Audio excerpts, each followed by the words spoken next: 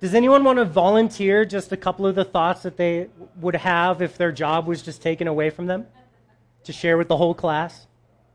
Anyone want to volunteer? No. Becky. You would panic. Okay. That's very honest of you. Appreciate that. Anyone agree with her that panic would be one of the first emotions that would come? Okay. All right. Any other thoughts of frustration? Okay. Just kind of almost anger? Okay. All right. Yeah, I could see that. Anyone else agree with that one? Oh yeah. Oh yeah. Anything else? Anxiety. Okay. Yeah. Losing a job is probably even tougher for those who struggle with anxiety in general. Man, yeah, that would be tough. Okay, so your value, like what you feel about yourself? Oh, that would, man, that's a really great insight too. That's a great insight. Okay, well, that is going to help direct our time today in the Word of God. We're going to learn, well, let's just dive into it. Open up your Bibles to the book of Exodus, chapter 9. We're on the 5th of 10 plagues. We have really slowed down to look at the spiritual lessons in these plagues, what God is teaching us. So as you open up to Exodus chapter 9, and we have imagined our life without our job, what we're going to learn today, this is the lesson, and I've kind of adopted this. I'm telling you guys the main point of the lesson before we start so that you can kind of have that in your brain as we go all the way through and as we see all the details. But the main point of this lesson is don't trust in wealth, trust in God instead.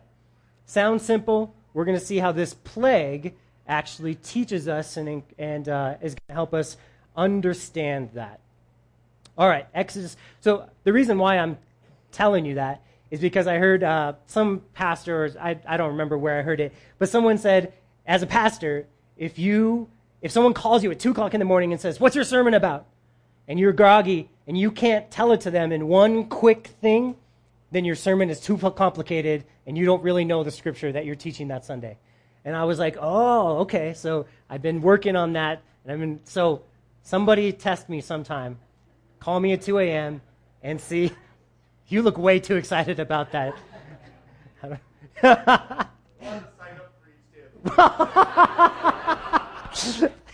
A sign up for you are such an administrator and you don't even know it. Okay.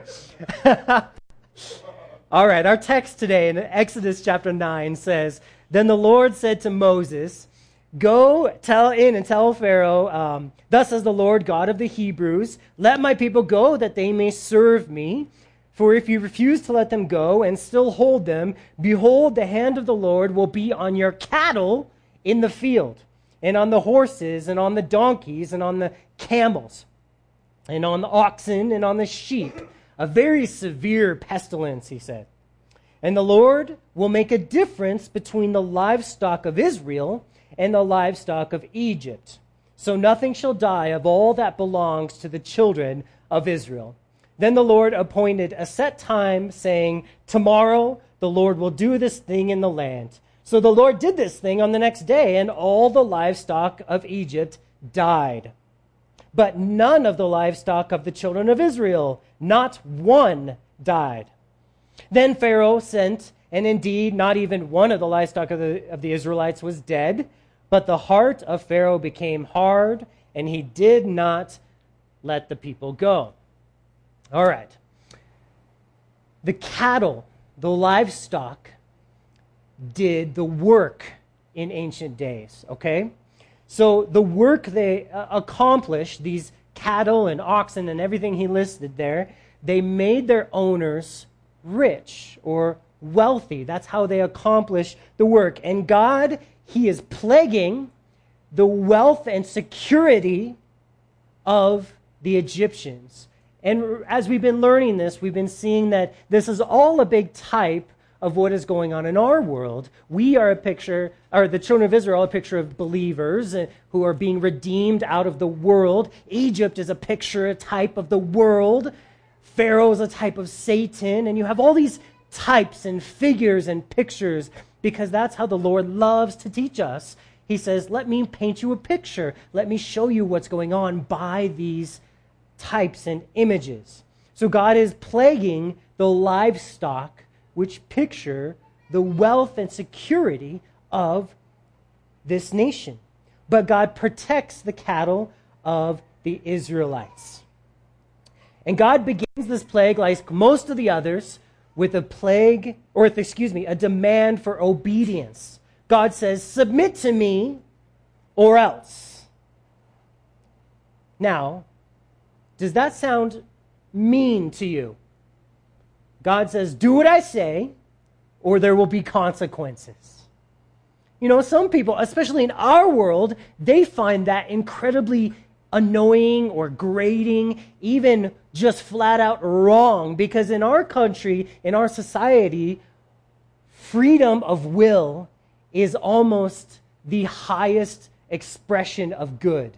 You do whatever you want with no consequences, and anyone who tells you what you're doing is wrong is the worst person in the nation, and they call it intolerance, right? And God here, he says, you need to do what I say, Pharaoh, or there will be massive consequences. And the people of Israel are standing right behind Pharaoh saying, we hate God, we don't want to obey God, we hate the people of Israel. They're right there with him. And so God says, submit to me or else. But we got to understand that things are only right in this universe when everything submits to God as the creator of the universe. Do you know what is called when your cells rebel and refuse to submit to the right order that God has put them in? Do you know what they call that? Cancer. Exactly. And we have no problem in our culture decrying cancer and saying cancer is the enemy. Well, if they would just see that from a spiritual viewpoint, spiritual rebellion is the enemy that is causing all the death in the world.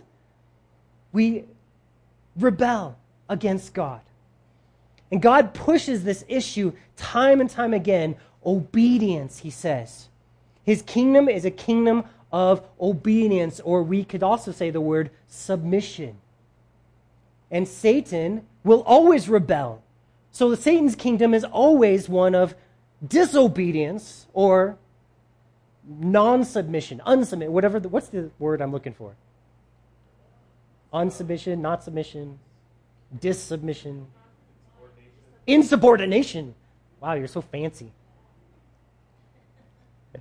You know, and when we say that word submission, it could ruffle feathers too. But the thing is, godly women, they are called and they excel in submission because they know and understand that they're a picture of the joy of those who live in God's kingdom. When things are right, they just live in that joy. And they're a picture of the church living under the rule and protection of our bridegroom, Jesus. But our hearts naturally hate the word submission because we are fallen, we are sinful, and it's rough for us. All right? And godly men also submit. We submit to God's will. We submit to God's commands. And it's a rebellious man that says, I want to do what I do. I want to do what makes me happy. I want to do what my friends think is cool so that I can have fame and attain what I want to get for myself. And so it just ruins what God wants to accomplish in the lives of his people. So it's this idea of obedience. God calls even Pharaoh to obey. He says, let my people go. God here, he lays out these commands for Pharaoh again. He says, let my people go, do my will, don't rebel. But Pharaoh, we know he's going to rebel, right? We know every single time God commands him to do something, he's going to rebel. But I want to ask you, are you a rebel too? Am I a rebel? Maybe without even knowing it, am I choosing to rebel against God's perfect plan for my life? Some people think, I need to find God's perfect plan. But the reality is that God's plan is really simple. Believe in Jesus, that he died for you on the cross, and pick up your cross and follow him every day. Let him be your boss. Oh, well, I don't want that plan for my life. I want the plan that Joel Osteen talks about, where I can be super happy and be super in charge of my life all the time. How about that plan, where I can live my best life now? Ooh, well, that might not be the same as God's plan for you. Interesting. Are we rebelling? This plague this week that we're talking about is the plague on cattle and on all these beasts of burden. And I want you to think about how all the money-making animals that lived in that day are what have been plagued here. Men used these animals to do a large portion of the work that needed to be done. And today we use machines to do the work animals used to do. And so if this plague happened today, it might have been a plague on all the factories, on all the vehicles, and on all the computers. So everyone take your cell phone and just smash it on the ground. Just kidding. No, don't do that. That would be a great illustration. But if we just look, these were all just bricks in our hands, that would be what this plague, it would really get our attention, right? We'd be trying to check in on Facebook. Well, all of us would be lost because we don't know how to get anywhere in the city without Siri telling us how, or GPS. You know, that's a younger generation anyway. We have no idea what street names are. It's crazy. We wouldn't even hardly know how to live. Well, how do I know when I'm going to meet someone? How do I know what's in the news? We would just be lost without this. But that's what this plague is. The Egyptians had treated the Jews very poorly. They had enslaved them. And the Egyptians had made the Jews, the Hebrews, poor. And now God is taking vengeance and he is making them poor. But the spiritual lesson applies to every single one of us. Making money in the Bible is actually a very common topic. It's something that the Bible tells us a lot about. The Bible says making money is a gift from God to you. He gifts you with the ability to make money. He distributes wealth and the ability to make money and wealth all throughout the world as he sees fit. So if someone's rich, it's because God made them rich. God has decided they can be rich. So us poor people, we can't be jealous of them because God's decided that that's what they should be. Now, maybe they were evil in how they've done that. They're going to answer to God for how it all happened. But if we're poor, if we don't make a lot of money, the Lord has also determined that. And he said, I will still provide for you everything that you need. Turn with me to the book of Deuteronomy, chapter 8. It's the fourth book of the Bible: Genesis, Exodus, Leviticus, Numbers, Deuteronomy, fifth book of the Bible. In Deuteronomy chapter 8, God is going to teach us a lesson about our wealth and our money. And we're going to get into talking about our jobs today. And I hope that when you leave here today, we have a different attitude and we have a plan for when you lose your job. Because you might all lose your job. You probably will lose your job. Has anyone only had one job in their life? You don't count.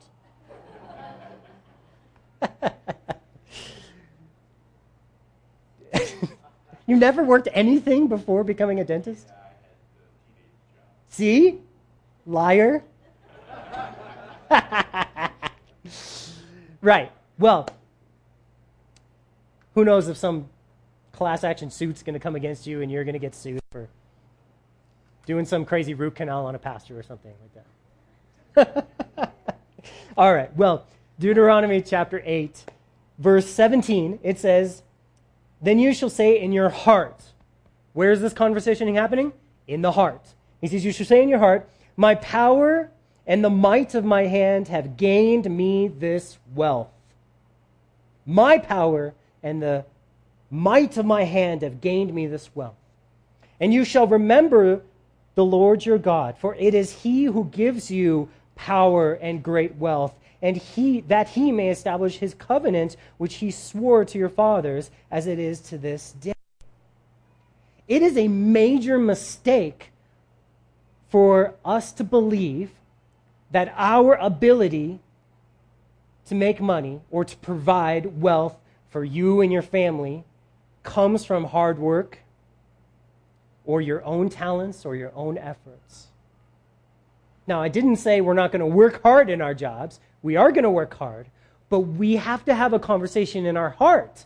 God says, in your heart, you can have this conversation that says, I worked so hard and I now deserve all of this wealth that I have gained. I will have it and it will never be taken away from me because that is right. And God says, you don't know what's going to happen. You don't know. God would rather have us work hard and then thank Him for giving it all to us. This country we believes in it, or that we live in, it believes and it teaches this principle that almost is never changing, that hard work will mean success. And I understand that that's the way the world practically works, but that doesn't work in our hearts. And God is concerned about our hearts. And He says, be careful that you think you can do this apart from me. Because our heart is our identity. It's who we are. And I loved your comment, Dee, that if you lost your job, your identity would be shaken. Who I am. Where's my value now?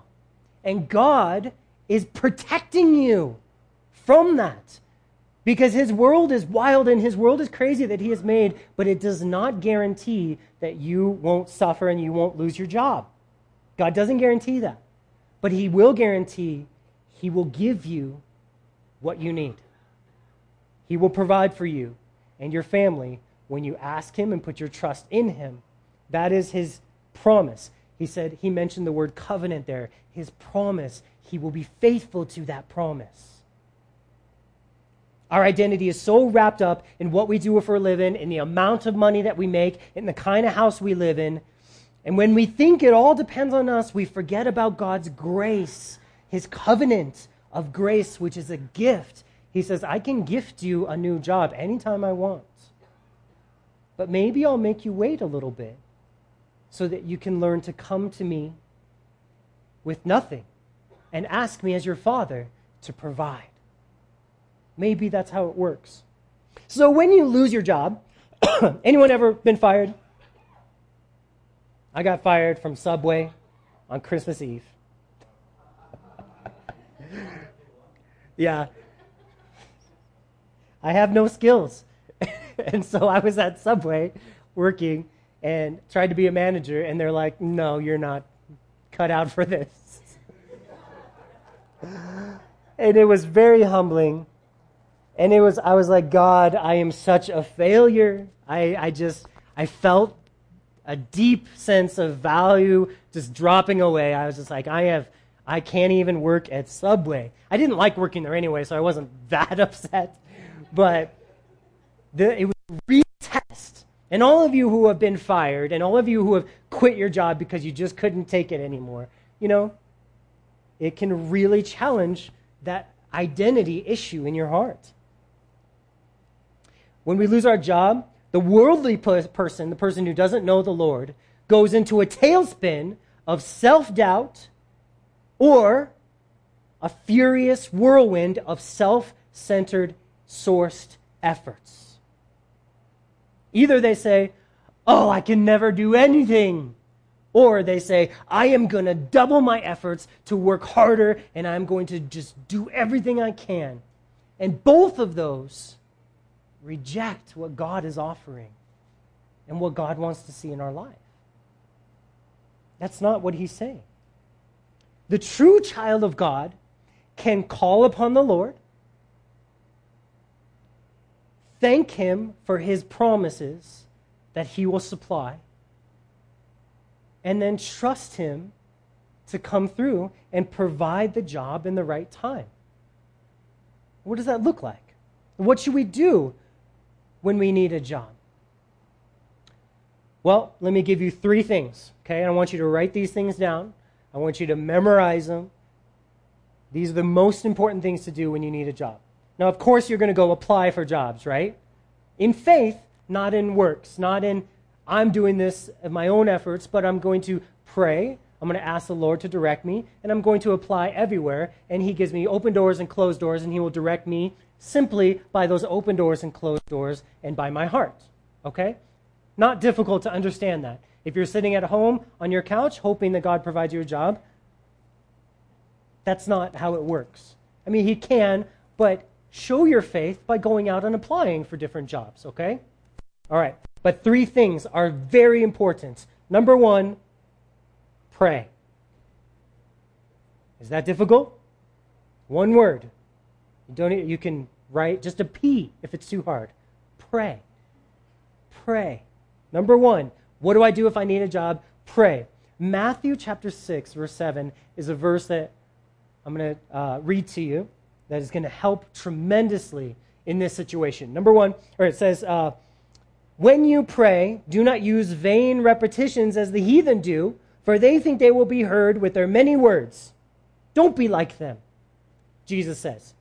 For your Father knows the things you need before you ask him. So pray. He knows you need a job. Pray. But don't use vain repetitions. Pray. What's the difference between using vain repetitions and praying? Have a conversation with the Lord, he says. Don't be like this, Lord, I beg you to provide me a job. I need a job. Give me a job. Give me. That's not a conversation. Pray. Say, Lord, you know I need a job. I have all these kids. I have a family, a mortgage, or I have my life. I need to pay bills. You know all the needs I have. And I ask you simply to pray, or to provide. And when I get this job, I pray, Lord, that I will honor you. And I pray that I will give of the first fruits that you give me. And I pray that you would use me at this job to be a light. And if they fire me for sharing the gospel, I pray you would provide me a new job. But I pray my heart would be right. I pray I would never trust in this job, but I would trust in you and you alone. That conversation took me 20 seconds. But it was worth so much between my relationship with the Lord. We went through this very practically. I got fired from my light bulb job. I've been fired a lot. I'm just kind of realizing that as we're talking here. I speak from experience here. And I got fired, and oh man, what a relief! I didn't like the job. It was tough, but I'd been praying in the job. Lord, let me be a light, and the Lord answered that prayer. And I worked hard. I gave my best, but I wasn't that great at my job, I think. And so they let me go, and so we have 6 kids and a job, and Dana can testify that we didn't spend hours and hours and hours crying and begging God, right? We said a few very simple prayers, and the Lord provided every one of our bills, and the Lord provided, it was actually what he used to bring me into ministry. I mean, it was amazing how the Lord directed that, but I remember that my heart was totally at peace. You know, we had that conversation at the beginning of service. What would you feel? And I came home, and I had a smile on my face from getting fired. And I was like, honey, the Lord's going to provide. And she's like, you are a psychopath? And I said, I don't know if that's the word you use, but it was along that lines, right? But she actually joined with me, and we're like, okay, we're just going to trust in the Lord, I guess. And I went out and I applied for jobs, and the Lord closed every single one of those doors. And you know what I said? Okay, we'll keep praying. And we just would talk to the Lord about it. And the Lord constantly assured me in my heart, I will provide what you need. And it trained me during that time of not having a job, it trained me to trust in my Father. That he wasn't going, he didn't have a plan to destroy me, but he would grant me what I requested.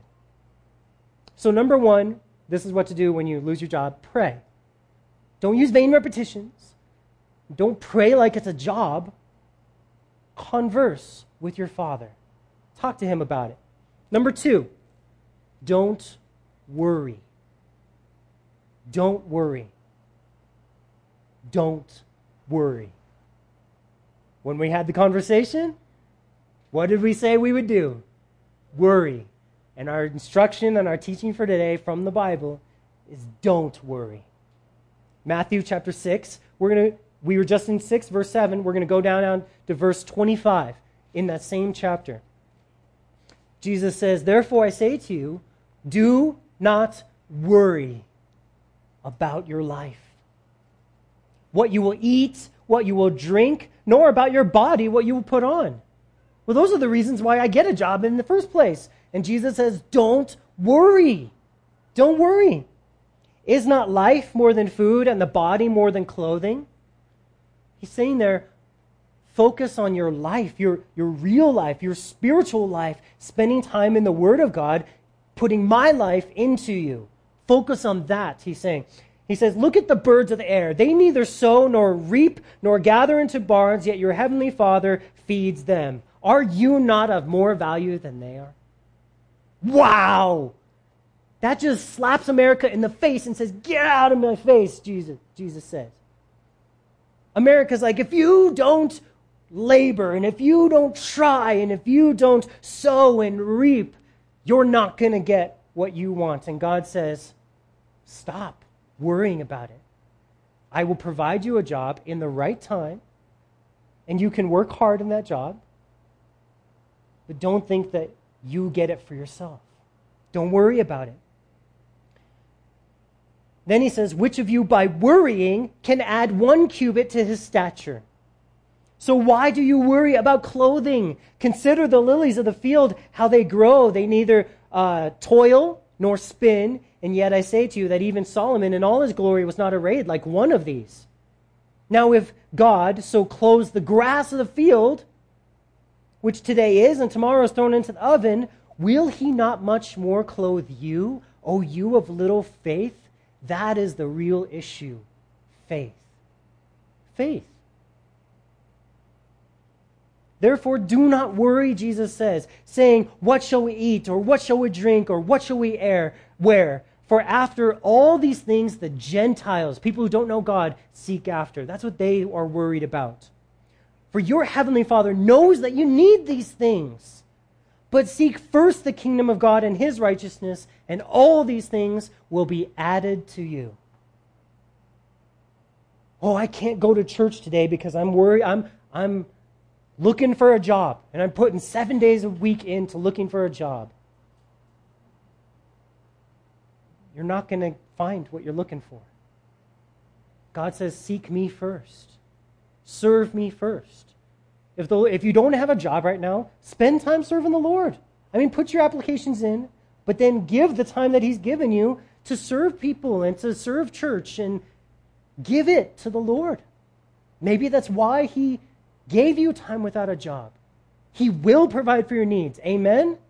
He will provide. And most of us don't even believe it still. Right now. We just read it and we still don't believe it. What's it going to take for us to learn to trust our Father? Jesus says we have such little faith. Your Father knows what you need. Now, do you need a big house? No. So you might have to move. But the Lord knows you need a house, a place to live, and he'll provide. So, number 1 was pray. Number 2 was don't worry. Number 3 is pray and don't worry. And I'm not joking. Write it down. Number 3 is pray and don't worry. Philippians chapter 4. You guys know this verse. Most of you have it memorized, where it says, rejoice in the Lord always. Again, I say rejoice. Let your gentleness be known to all men. The Lord is at hand. Be anxious for nothing, but in everything by prayer and supplication, with thanksgiving, let your requests be made known to God, and the peace of God, which surpasses all understanding, will guard your hearts and mind in Christ Jesus. So he says, pray and don't worry. Let peace guard your heart. Pray and don't worry. All right, I'll give you number 4. Get out there and apply for some jobs without pride, thinking, I'm only going to accept this type of job, or I deserve that. And not with doubt, saying, the Lord will never provide for me. The Lord will never give me this job. And not with desperation, saying, if I don't get this job, I will be lost and I'll be begging on the street. None of those attitudes. With simple confidence and faith in the Lord. Apply. Now, you don't know which job, and so apply for many jobs. Just put them out there. And trust that the Lord is going to open the door for the right one. God is going to work through all the no's to direct you to the place He wants you to be. But we get so offended and hurt. You know why we get offended when someone says, no, I don't want to hire you? You know why? One word. Pride. Pride. Instead of saying, thank you, God didn't want me to be with you, and so if I would have been with you, it would have been a disaster. Thank you for saying no. Instead of trusting in the Lord like that, we get all hurt. Because you don't want me? You don't love me? That's what we feel. And God is like, I want you. I love you. Why don't you accept that from me? You want this silly company to hire you when I have a whole kingdom and I say I want you. Work for me. Trust in me. The world wants wealth and power, influence and fame and fleshly desires. And it was the same in Egypt as it is today in America. Everyone's getting their hustle on, So when we have work, what should we use our wealth for? God plagues the Egyptians' work. He takes away their ability to make money. But He doesn't take away the Hebrews' riches and wealth, whatever they had. He lets them keep it. So what are they supposed to use it on? What are we supposed to use it on when we have it? Well, Ephesians 4:28 says, let him who stole steal no longer, but rather let him labor, working with his hands, what is good, that he may have something to give to him who has need. Is this what you are working for at your job today? Tomorrow, when you go to work, are you working so that you can give to other people? Is this what you're working for? Or are you working for your kingdom so that you can retire, so that you can have the boat or the whatever you want? I can't answer this question for you. The Holy Spirit is searching all our hearts right now. What are you working for? To give or for yourself? And He says to give to those who have need. Now, this can be your children have need. They're depending on you, right? And you're depending on the Lord. So your children are those who have need. Your wife, your family, your church, the poor. There's many options of who we give to. The Lord doesn't tell you who you have to give to. He just says, are you giving? Or are you hoarding? This is my kingdom. Where's your heart with your money? Pharaoh was super mad when his money, his cash cows, were taken away. There you go.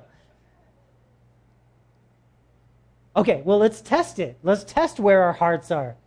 All right, it's never comfortable coming to our church, so let's make it even more uncomfortable. Let's test our hearts with a really difficult test. Do you give to the Lord? Do you? It's just a question. I don't want to know the answer. You know the answer. Now, maybe you should stop giving to the Lord. Whoa. What do you mean, Pastor? I thought pastors wanted all the money they can get. No. See, I believe God will provide for everything that we need as a church, and He has provided for every bill we will ever incur. He has provided. He will provide. I will never ask you for money. And I'm telling you, stop giving if you're not giving with a joyful heart. If you're like Pharaoh, and you're like, why did it get taken away from me? These cows are gone, and I'm ticked off now. If that's how you write your tithe check, please don't. God isn't after your money. He's after your heart to trust Him. Now, if you do trust him, wonderful. Give unto the Lord, and he'll respond, and he'll bless you. But the blessing will be that your heart is free. That you know all my money comes from the Lord, and I will turn and give it to the Lord, and I'll give it to people who need it freely, because that's what God has done in my heart. If you can do it with joy and excitement when you tithe, you pass the test. If not, you're still in love with your riches. You're like Pharaoh. And I warn you that it might get plagued and it might get taken away at a moment's notice, like it did with Pharaoh. When that's what you're all about, God won't let that happen for his child. He'll say, if you can't handle this at this point in time, I might take it away so you learn to trust in me.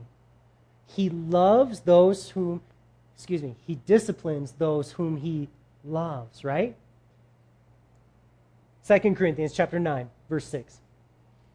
Paul says, "But this I say, he who sows sparingly will also reap sparingly, but he who sows bountifully will also reap bountifully. So let each one give as he purposes in his heart, not grudgingly or of necessity, for God loves a cheerful giver." So it's not about the action of tithing. I mean, sometimes you get the impression with the churches that pass the thing, and I was even at a church one time in college where they had a bucket up here, and the tithe and offering time, they had music playing, and everyone danced up to give their tithe, and they were like dancing, and then some people walked up and just put it in, and it was pretty interesting, this outward show of what was going on, but none of it showed their heart. None of it showed their heart. It was all for outward show. It was all so people saw that they were tithing, that they were more spiritual. It was all for reputation. We have boxes in the back, and I never want to see you do it. I want you to play a game where you do it where I'm not looking. And I never know who gives. Other people in the church have the responsibility of taking it, counting it, and depositing it for the needs of the church, and I never see who gives, ever. I've never seen one tithe in the history of our church, and I never will. Because that would affect, possibly, how I treat you. Oh, that person's a big tither, so I'm going to make sure I spend extra time talking to them and making sure they're comfortable. But now, if I don't know, I'm free to nail you all. You're not following the Lord. Come on, let's follow the Lord, That's what I'm free to do. Because my heart has to trust in the Lord with that. Other people bear that burden, and they do a good job. It says God loves a cheerful giver. It would be much better for you to just not give at all than with a grudge or because you think there's a need. Oh, there's a need, so I have to give, because if I don't, I'm a jerk. God says, no. God is not broke. Amen? The Bible says he has the cattle on 1,000 hills. That speaks of wealth. Unimaginable. He has storehouses we know nothing about. It is nothing for him to provide for our needs. So why are we constantly at the bottom of the barrel in money? Maybe in your family, maybe in the church, maybe, who knows? Because God wants us to learn to trust him first. That's what it's all about. This is a difficult conversation to have, right? Because it gets into our hearts, and maybe you won't ever come back and, hey, God is still going to provide for us. Because our hearts are in the Lord, are on the Lord. We're going to trust in him. There's the right heart to give with is this joyful heart, excited to pass along the blessings that God has provided to you because he gave you that job. He gave you that job. He put it into your hands, your paycheck, and he says, now what are you going to do with it? You're free to do whatever you want. How much of your heart is committed to my kingdom? How much of your heart? That'll be what we test that with. That'll be what we see. Are we giving freely? Now, God is not asking you to give your whole paycheck and you don't have money to buy groceries. He says, it's there to provide for your needs. But once your needs are taken care of, what do you do with the rest? 1 Timothy 6:10 says, the love of money is a root of all kinds of evil, right?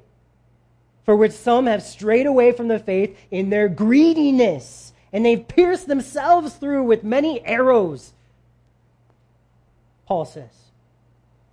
See, the real plague, we're seeing this plague in Egypt, but the real plague is on those who love money. Those who love it enough to put their trust in it. God says, you're plagued. Like the Egyptians were plagued, you're plagued.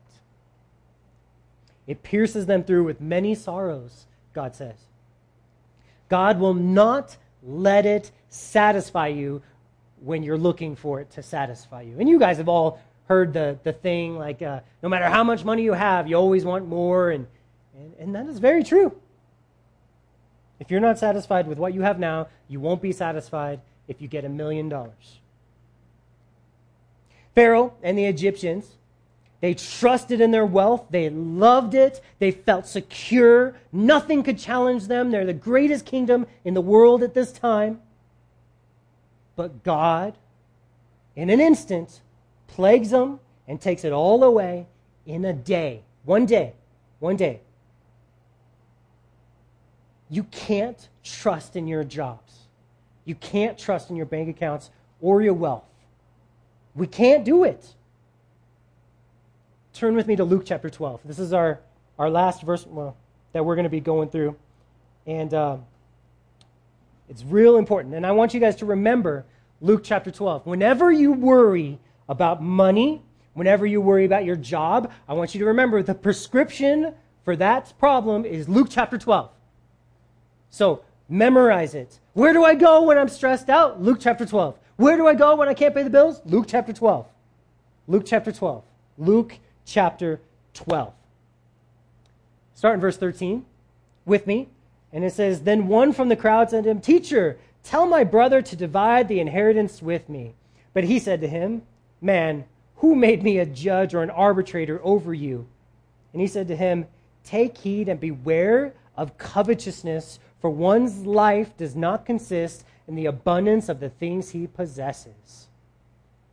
So the principle, Jesus is teaching this young man who is concerned about wealth and has some issue having to do with his wealth. Jesus is like, I don't care. Because your problem, the principle is you can't put your trust in wealth. You can't. And when you do, go to Luke chapter 12. Luke chapter 12. So he's going to give him now a parable to teach him. He gives him the principle. Don't trust in wealth. Now he teaches him with a parable, and he says, he spoke a parable saying, The ground of a certain rich man yielded plentifully, and he thought to himself, saying, What shall I do, since I have no room to store my crops? So he said, I will do this. I will pull down my barns and build greater barns, and there I will store all my crops and my goods. And then I will say to my soul, Soul, you have many goods laid up for many years. Take your ease, eat, drink, and be merry. But God said to him, Fool, this night your soul will be required of you. Then whose will those things be which you have provided? So is he who lays up treasure for himself and is not rich toward God. This guy in this parable was successful. He was living the American dream. He had worked hard. Maybe he was a dentist his whole life.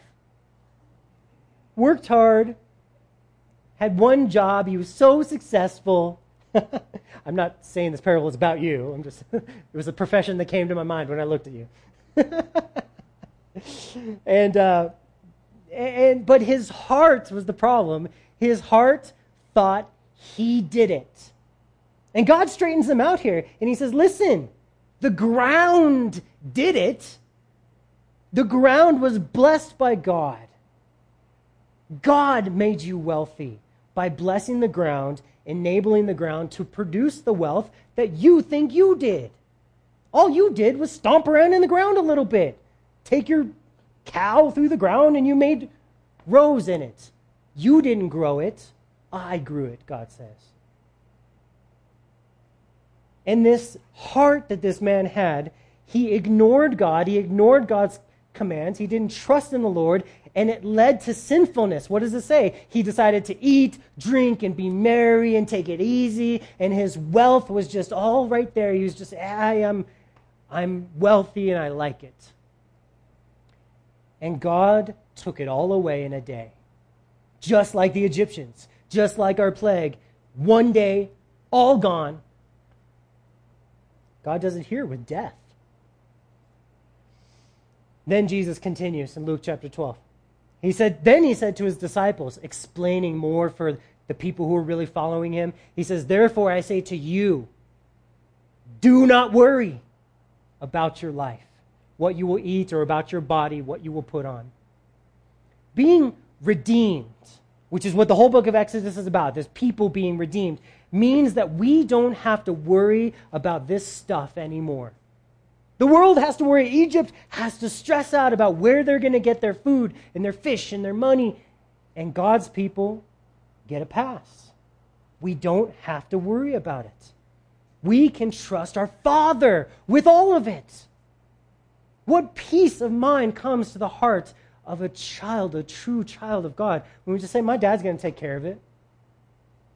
I mean, kids just naturally know how to do this. They trust their parents to provide food for them. And we can have the same peace and relationship with God our Father. Jesus says life is more than food, and the body is more than clothing. And Jesus says, consider, think about the ravens. For they neither sow nor reap, they don't have storehouses or barns, but God feeds them.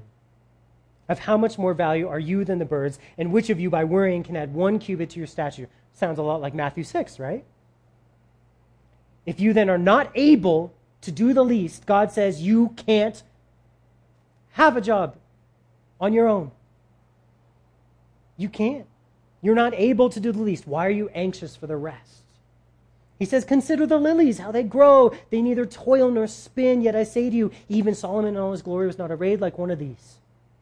If God then so clothes the grass, which today is in the field, tomorrow is thrown in the oven, how much more will he clothe you, O you of little faith? And then he says, do not seek what you should eat or drink, or do not have an anxious mind. For all these things the nations of the world seek after, but your Father knows that you need these things. So what should I think about then?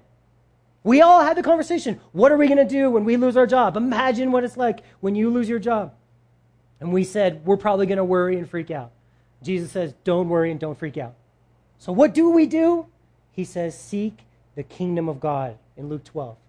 And all these things will be added to you. Do not fear, Jesus says.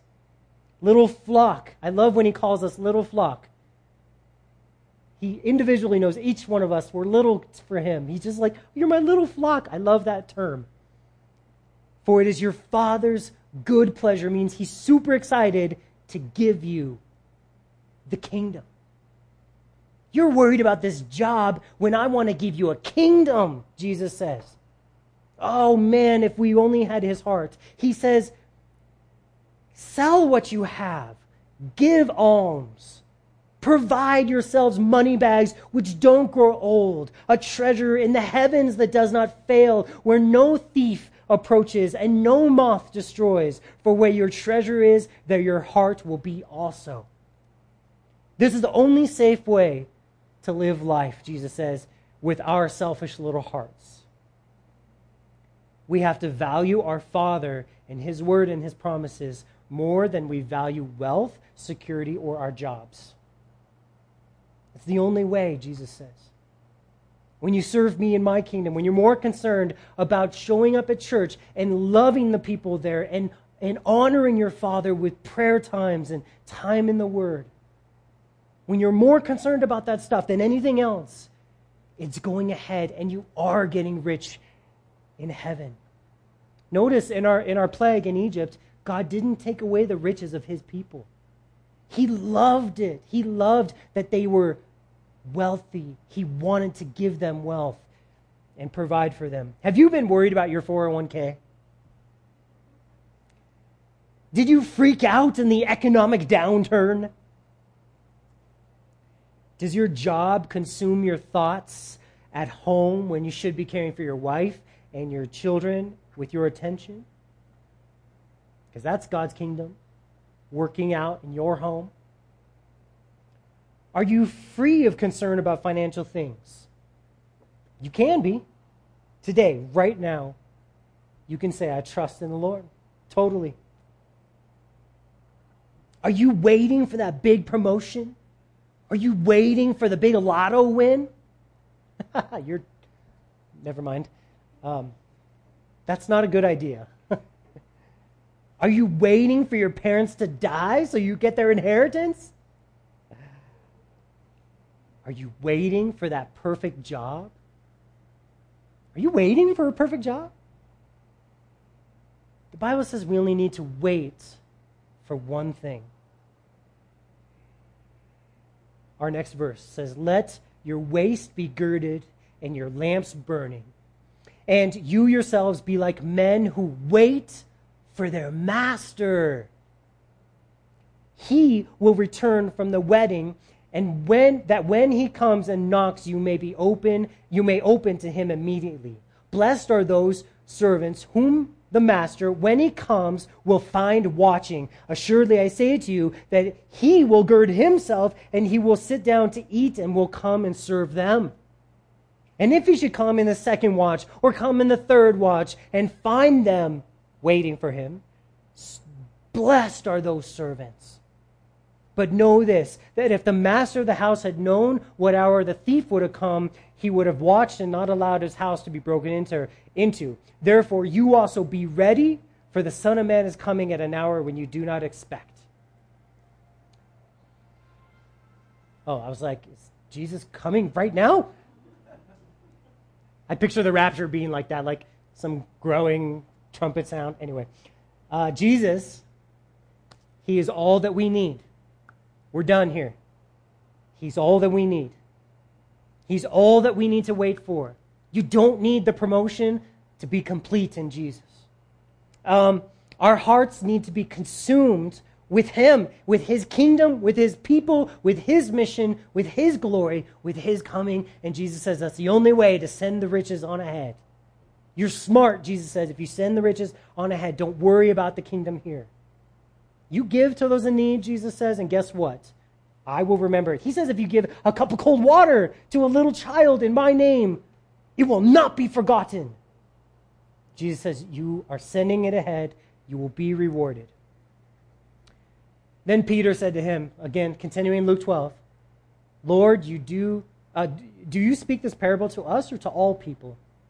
And the Lord said, who then is the faithful and wise steward, whom his master will make ruler over his household, to give them their portion of food in due season? Jesus said, I'm going to tell you who I'm talking about. I'm talking about the high-ranking servant of God. I'm talking about the person who is a big deal up in heaven. The person who God sees and says, they are rich in heaven. It's like serving God, like out in the desert, like he's calling the people. Who's really going to be in charge when they're serving me out in the desert? This is what Jesus says about this high-ranking servant of God. Blessed is that servant whom his master will find so doing when he comes. I say to you that he will make him ruler over all he has. But if the servant says in his heart, my master delaying his coming, and he begins to beat the male and female servants, and to eat and drink and be drunk, the master of that servant will come in a day when he's not looking for him, and at an hour when he's not aware, and he will cut him in two and appoint him his portion with the unbelievers. And Jesus says that if we're not consumed with him and his kingdom, we will fall into a bunch of different problems. We're going to grow cold in our love to people. We're going to grow dull, not knowing what's going on in the world. We will be like the Egyptians who beat the Jews, who enslaved them. We'll be on that side of the fight. And that's not the side we want to be on, Jesus says. He says, but those who look for the deliverance of the Lord, those who he redeems, they love and care for those around him. They're concerned about God's kingdom. They're providing for them. They're working for God's people. Those, he says, are blessed. That's what we need to be looking for. That's what we're going after. Their wealth is not taken away. Their riches are stored up in heaven for them. And that's our study for today. The wealth of these Egyptians are plagued. Their hearts are far from God. They're beating their fellow. And we could easily be on that side. You and me. By simply caring about riches more than we care about Jesus and his kingdom. Oh, I know church is great. I believe in church and the mission of the church. But on Sundays, I'm putting the extra mile in at work. I'm giving my all at work. And I'm missing out on all that God's kingdom is accomplishing at church. That's a big deal. Why is that? Why do our hearts feel like that's cool? That's okay. Oh, well, because we're convinced in America that working hard is one of the greatest virtues. And it's just not in God's kingdom. Now, we labor, we serve God with all our hearts and all our effort and power, but it all comes from trusting him first. All right? So that's our study. Would you guys stand with me? I pray that you guys are blessed, that you guys that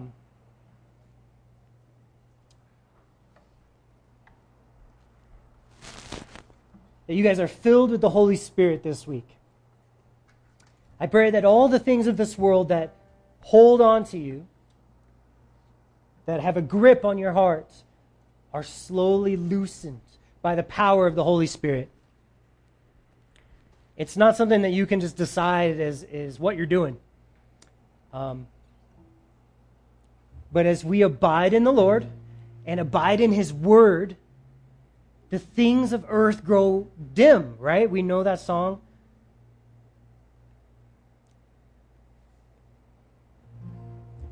Let's ask him to do that in our hearts this week so we don't struggle with doubt and worry, but we can pray with pure hearts. Father, I thank you for your word. Lord, I pray that any words that I spoke out of my own resources would just be erased from the minds of your people. And Lord, only the words that you spoke would be remembered. And Jesus, we ask you right now that you would send your Holy Spirit upon each and every one of us. I pray we would be quick to repent and to humble ourselves in your sight. Lord, for those of us who are maybe struggling to let go of controlling our life and controlling our circumstances, I pray, Lord, that you would encourage us to let go and to trust in you completely.